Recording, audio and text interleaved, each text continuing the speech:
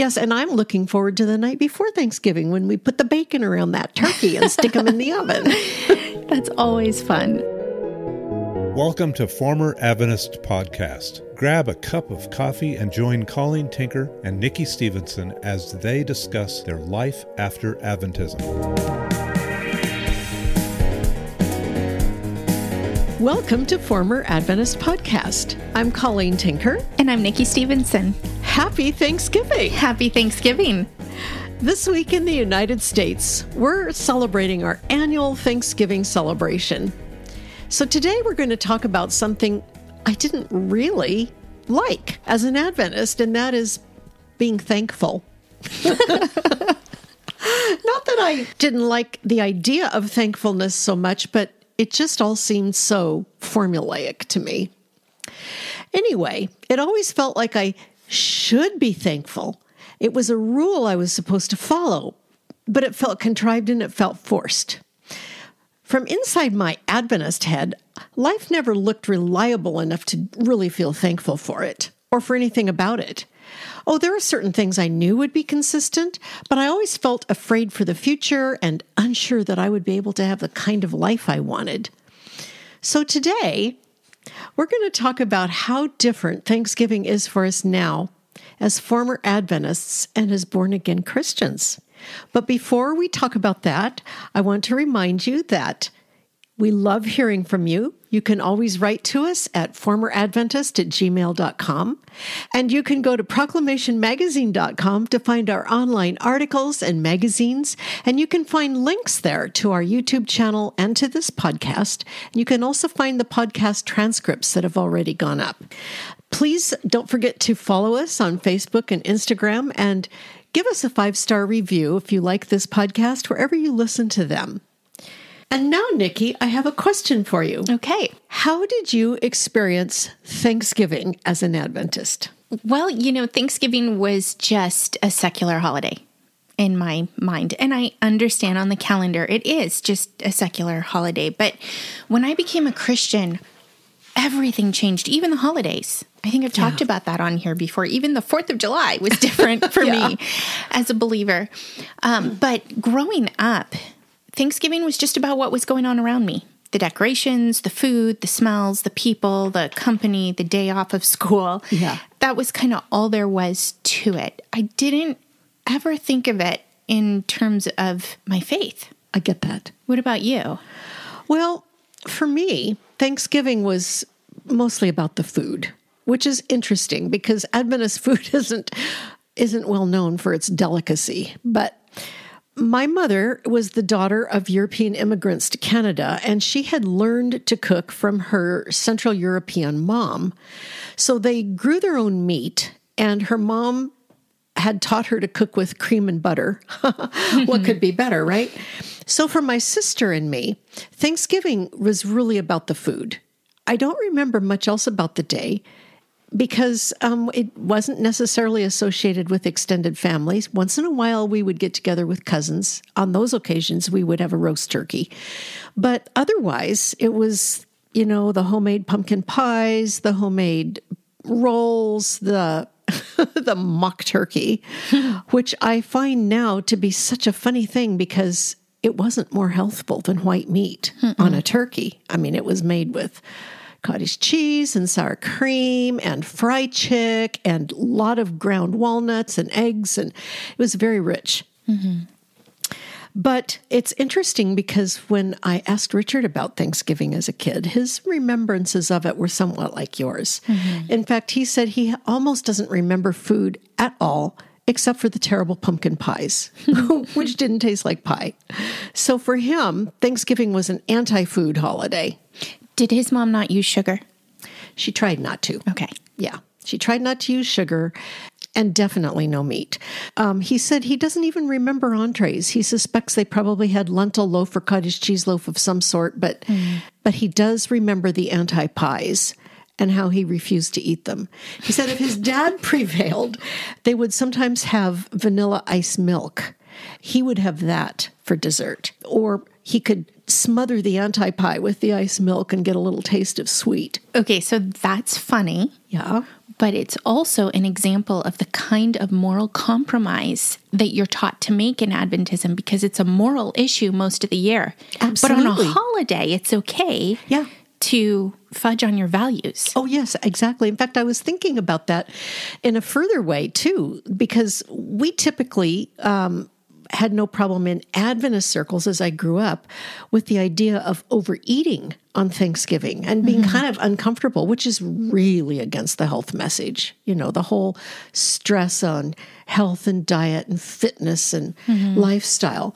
With Adventists, the ones I remember being with, they could compromise in their heads and give themselves permission to overeat to the point of great discomfort, knowing they would put on their mantle of the health message the next day when they started exercising again.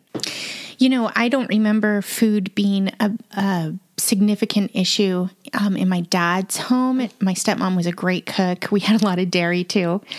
And they had turkey when I was there for Thanksgiving. I wasn't always there with them. In my mom's side of the family, it's harder for me to remember those Thanksgivings. I think it was kind of like a glorified Sabbath lunch. That makes sense. You know, they were all vegetarian, and so we would often have some kind of vegetarian loaf. But even though we prayed before our meals, and sometimes at different gatherings would talk about what we're thankful for, it was still somehow, and maybe it was just my own heart, it was far more secular than I experience now.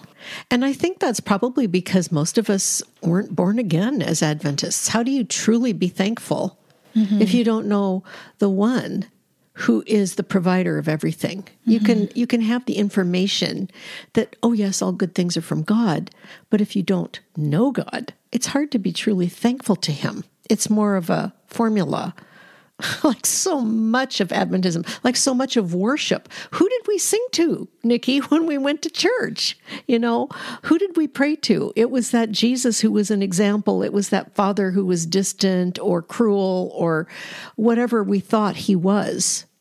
It wasn't the God of Scripture as I look back on it now. And I think these holidays were similar.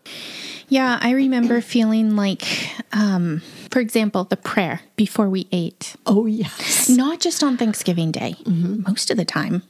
It always felt like virtue signaling. Yes, that makes sense. I shared this with you and Richard last week.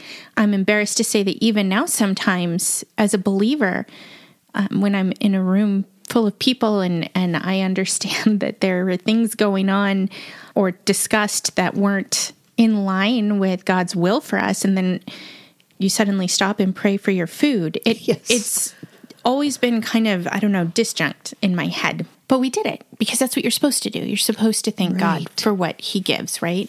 I remember speaking with a family member who said, I know everything good that comes to me is from God, and I'm thankful for that, but I just don't love him. And it was really sad to hear. But we did know that the blessings in our life were from God, usually because we had been obedient. Exactly.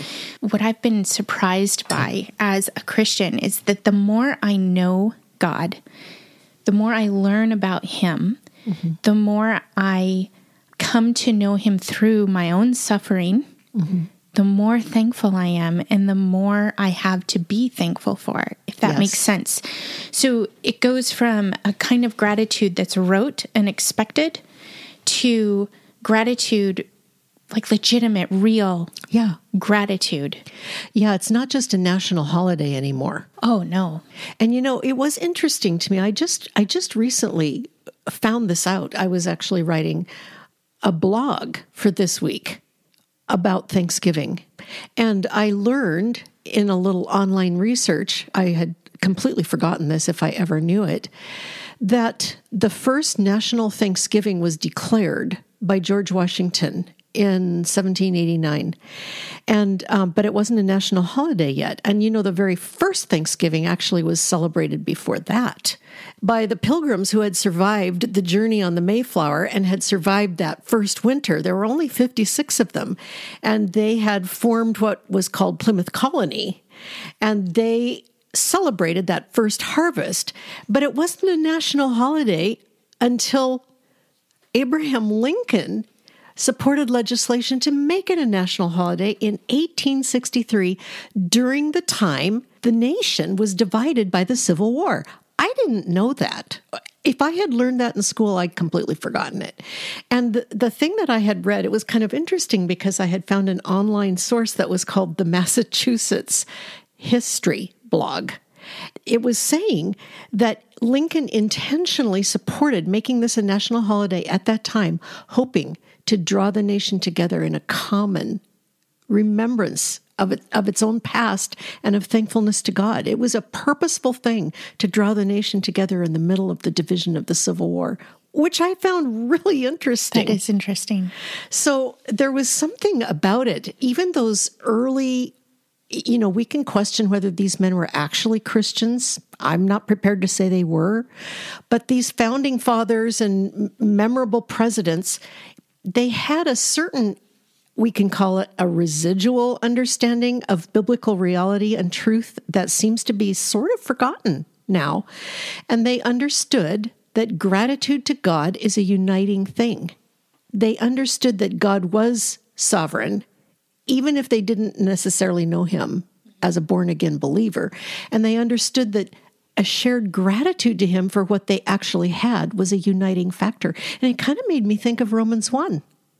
Where Paul says that the unbeliever, and this is Romans 1:23, where he says they suppress the knowledge of God because they do not honor God as God and they do not give thanks, and thus their thinking becomes futile and they become depraved. And I thought, that's such an interesting thing. It's that basic. Remembering who God is, even if you're not a true believer yet, understanding he's there, understanding he's divine and eternal, and thanking him is what puts people on the path away from self-destruction and depravity and towards increasingly understanding what's true. It's incredible. And there are so many commands in the New Testament for born-again believers to thank God in all things at all times. Yes. So it's really become a much more significant day to me now that I am born again. And I look back and I see there was something about this whole idea of Thanksgiving as a national holiday for the United States of America. Whatever we may say about it at the time, there is still something about it that was a good thing, not just a virtue signal, but people have made it a virtue signal by suppressing the knowledge of God on their own. Yeah, and I remember a few times anyways, Pastor Gary has talked about the Eucharist. That's right. And, that's the word people often use for the communion meal. And it also means Thanksgiving. Yeah. It seems like he brings that up each year around Thanksgiving, that as we remember our Lord, we're thankful. And it's all colored how I see Thanksgiving. Even when you're born again, the Lord invades all of your life, not just a part of it. He does. And so when you're sitting around that table, like we do on Thanksgiving when we're together, and we go around the room and thank God for something, so many things come to mind because he is so faithful in all things, even hard things. Right. And sometimes I'm especially thankful for the hard things because it's in those places where I come to know him better and trust him more. And I know people don't like to talk so much about how the Lord makes them feel, but I feel stronger the longer I walk with him. I understand that completely. I feel the same way. One of the things that really has struck me in the past, but really strongly this year for some reason, and I think it might partially have something to do with the fact that we have just been immersed in those 28 fundamental beliefs for so long, that the contrast between reality and the deception of Adventism is so vivid to me. But it's so clear to me that Scripture has given humanity food, not only for sustenance, but for fellowship. This was God's will for man. And I thought, God could have done so many things besides giving us food and the ability to be creative with it. He could have done anything he wanted to keep us alive. We didn't have to actually put things in our mouth and make them taste good to be alive. But that's what he gave us. It's kind of fascinating to me that this very central basic part of life as a human on this earth is one of the things that Adventism has messed with the most and kind of twisted. I mean, when I think about how Richard remembers Thanksgiving food as a child and how you have talked about remembering or not remembering Thanksgiving food as a child, but without remembering the food, that also means you're not remembering any fellowship. The food and the fellowship were intended to go together, and how fascinating that Jesus gave us a meal to remember him. You know, in Acts 2, after Pentecost, it was talking about how all these new believers were just so excited to be born again. And they would meet together daily in each other's homes and break bread together and listen to the apostles' teaching, and many were being added. They were eating together. They were celebrating. They were worshiping God together. Food was central. They're celebrating and rejoicing in their new life. And you think about the Old Testament. Mm-hmm. You know, the night before they left Egypt, Israel had their first Passover. And remember what God said to do? He didn't say, you know, eat a carrot or two and stick in a twig of broccoli. He said, no. And it was a very tender thing, actually. He said, you prepare the Passover lamb. And it was a lamb that they'd had to live in their house for 14 days. So it was kind of like a pet. And they had to eat that lamb. They had to roast it and share it and eat unleavened bread.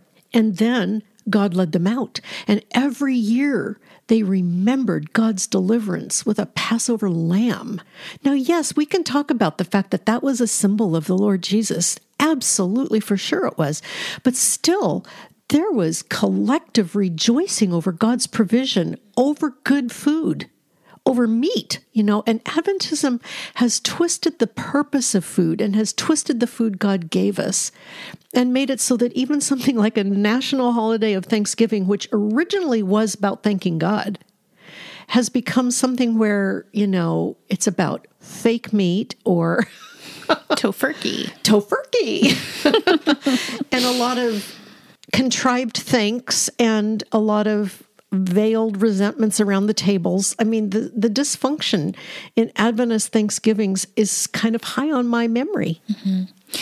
And let's consider for a moment the family that's very sincere in their Thanksgiving and in giving thanks to God during Thanksgiving. Mm-hmm. If they have the God that we read about in the 28 fundamental beliefs in mind, then we understand the kind of obsessive compulsive need to please that God, to stay in his favor so that they can be among his special remnant people. It's a yearning for something they don't have yet. Yes. So even in their sincerity, they have been deceived and they're not living in the freedom that you live in when the sun sets you free. That is such a great point, Nikki. You know what? I remember as a kid, both Thanksgiving and Christmas, having a yearning, a longing for some kind of excitement, joy, peace, connectedness that I never could quite attain. I always thought that comes in heaven. Yeah. But you know, here we have it. We have it now in the body of Christ. And like you said, we get together at Thanksgiving. I sure missed having you and your kids and your husband here last year. I'm glad we'll be with you. Changed everything. Yeah. Yes, and I'm looking forward to the night before Thanksgiving when we put the bacon around that turkey and stick them in the oven. That's always fun. I know. I'm so happy we get to do it again. Me too. But I feel that sense of true joy and thanks now that I didn't then. Yeah. And I feel like the people that sit around our table are united in something much bigger than the food. But the food symbolizes it. There's a reason God gave us bread as a symbol of himself, wine as a symbol of his blood. There's a reason he gave us commands to be hospitable. This whole business of eating together is how we share life in really significant ways. And I don't think Adventists really understand the significance of that, especially when you add the health message on top of it. I didn't. I mean, who doesn't like eating? I don't know. Maybe there are people who don't like getting together with their family. Well, maybe so. but you know, there are ways to enjoy it for sure. But something wakes up in you when you're saved. Something Everything is just new and different. And that celebrating around the table, that is the life that springs forth from what you now know about God. We both have a collection of Bible verses in front of us that we are grateful for, that we thank God for. Do you want to share some of those? I'm going to start with one that I talked about last week when we talked about prayer. And it's Philippians 4:4-7. It's that text that I told you Chris Lee prayed for me when I was facing a diagnosis many years ago. And it has become like a central life verse for me.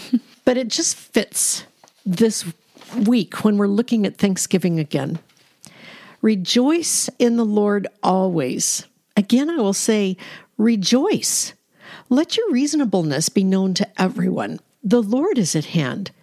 Do not be anxious about anything, but in everything, by prayer and supplication with thanksgiving, let your requests be made known to God. And the peace of God, which surpasses all understanding, will guard your hearts and your minds in Christ Jesus. And I know now that this text is reminding me that whatever the circumstances are, I can ask God for my requests. I can ask Him for what I need. But I thank Him. I thank Him for being my true Father. I thank Him for providing. I thank Him that He knows the answers to these things I'm facing. That's Thanksgiving now to me. What about you? Do you have some? Well, yes, I have probably more than we have time to share. One of my favorite things about the life after Adventism has been replacing what I once wondered about God with what I can now know about Him from His Word. And so there are several verses that came to mind as I was preparing for this that tell me about my God. I'll give you the address for them if people want to look them up, but I'm just going to cut to the descriptions of God. So from 1 Peter 1:3-5, I see God's sovereignty because He is the one who causes us to be born again through the resurrection of Jesus from the dead, and that He is the one who keeps us by His power. So I know I'm secure. It's God who keeps me and chose me. From 1 Thessalonians chapter 5, in verses 9 and 10 and 23-24, we learn that God did not destine His people for His wrath. We will be saved from the wrath of God. So when I read those scary chapters about God pouring His wrath out on the earth, I know that that's not my destiny. He saved me for salvation. And I know that He is the one who sanctifies me in verses 23 and 24. The God of peace Himself sanctifies me completely. And so I can trust Him as I walk through life and trip and fall and stumble and get picked back up, that He is at work in me. And you know, Nikki, it's so interesting because right between those passages from 1 Thessalonians 5 is this: be at peace among yourselves. And we urge you, brothers, admonish the idle, encourage the faint-hearted, help the weak, be patient with them all. See that no one repays anyone evil for evil, but always seek to do good to one another and to everyone. Rejoice always, pray without ceasing, give thanks in all circumstances, for this is the will of God in Christ Jesus for you. It's His will. Yeah. That we live in fellowship, that we live honestly in fellowship. Yeah. Because you have to be honest with each other if you're going to be encouraging and admonishing one another, and that we thank Him in all things. And He says in that section that God Himself will keep us blameless at the coming of our Lord. It's incredible. And then in Exodus 34, 5-7, God passes by Moses and He declares His own character. Yeah. I can't tell you how many times I have read this and written it down and put it up on a wall for me to see as I was coming out of Adventism and wanting to understand, how does God see me? He said, the Lord, a God merciful and gracious, slow to anger, and abounding in steadfast love and faithfulness, keeping steadfast love for thousands, forgiving iniquity and transgression and sin, but who will by no means clear the guilty. Wow. He is just, He's merciful, He's not just looking at me and trying to find reasons to punish me. Right. He's a compassionate God, a merciful God. And then in Matthew 11, when Jesus calls us to him and tells us to find rest in him, he describes himself. God, the Son, says, I'm gentle and lowly in heart. Wow. You will find rest for your souls. And then in 2 Corinthians chapter 1, verses 3-4, we again see that our God and Father is the Father of mercies and God of all comfort.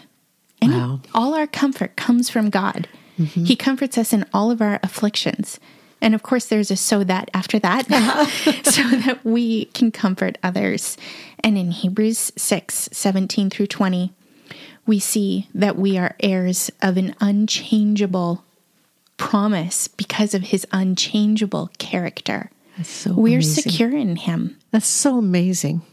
So once we know who God is and we trust him and we understand that because of his Son taking our sin, that we can be born again through his resurrection life, this makes all of these commands to rejoice and give thanks possible, because we actually have his life in us. We have the understanding of who he is in us. And we see that even when our lives around us are unpredictable or even a bit falling apart, he is consistent. He is present. His strength doesn't fail, and we can thank him in the middle of everything. So these commands to give thanks in all things don't look like they did to me as an Adventist. It doesn't look like, okay, fine, I have a flat tire and a headache. Thank you for that, God. It's not that. It's that no matter what, we can thank him that he's with us and providing for us and never failing, and he's our true Father.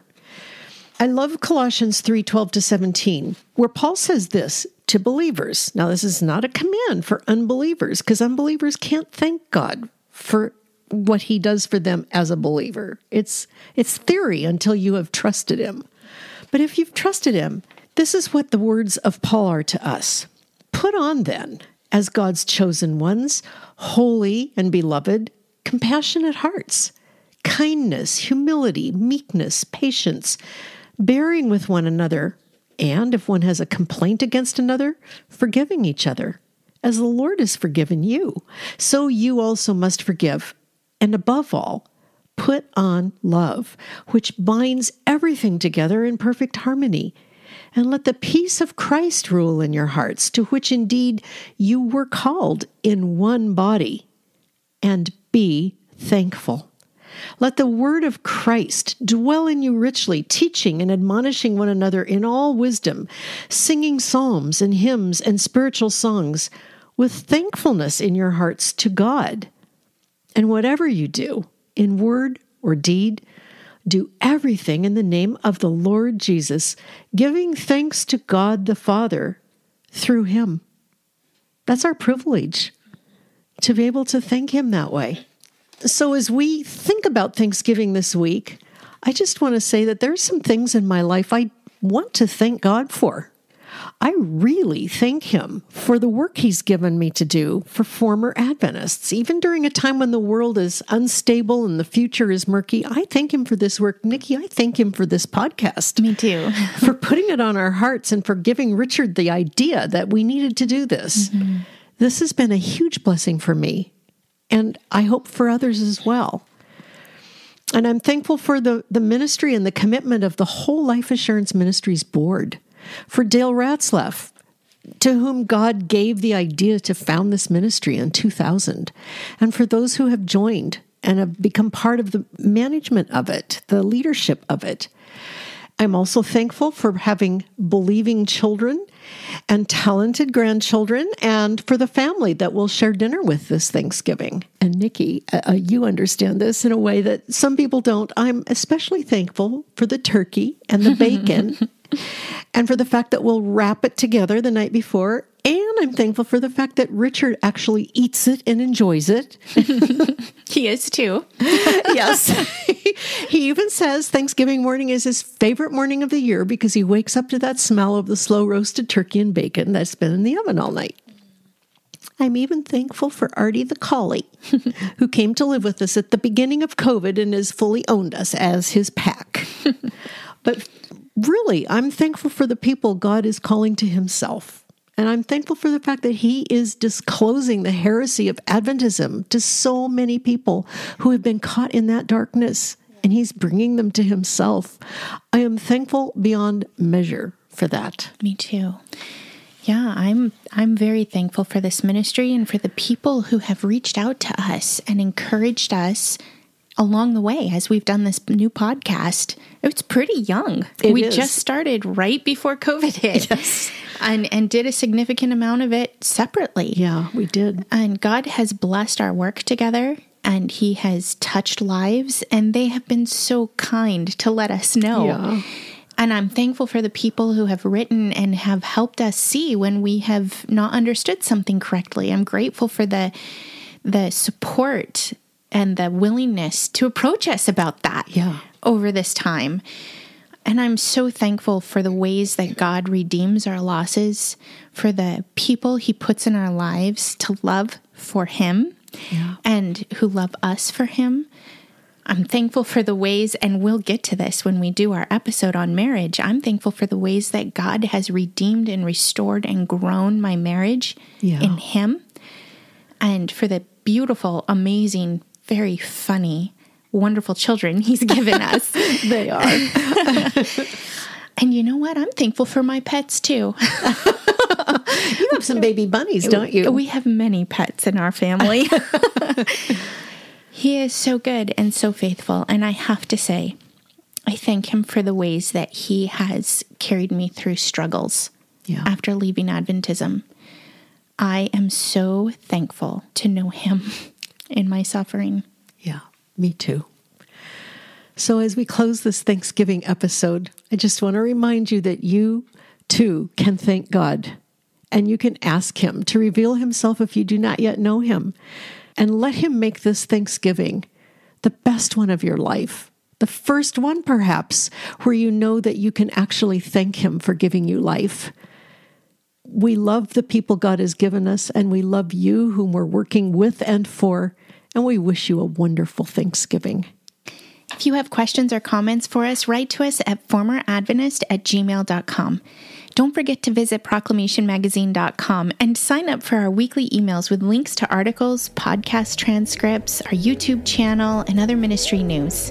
You can also donate a year-end gift to the ministry at that web address. Like and follow us on Facebook and Instagram, and please leave a review wherever you listen. Join us next week as we continue our series in Life After Adventism. And we'll see you then. Happy Thanksgiving.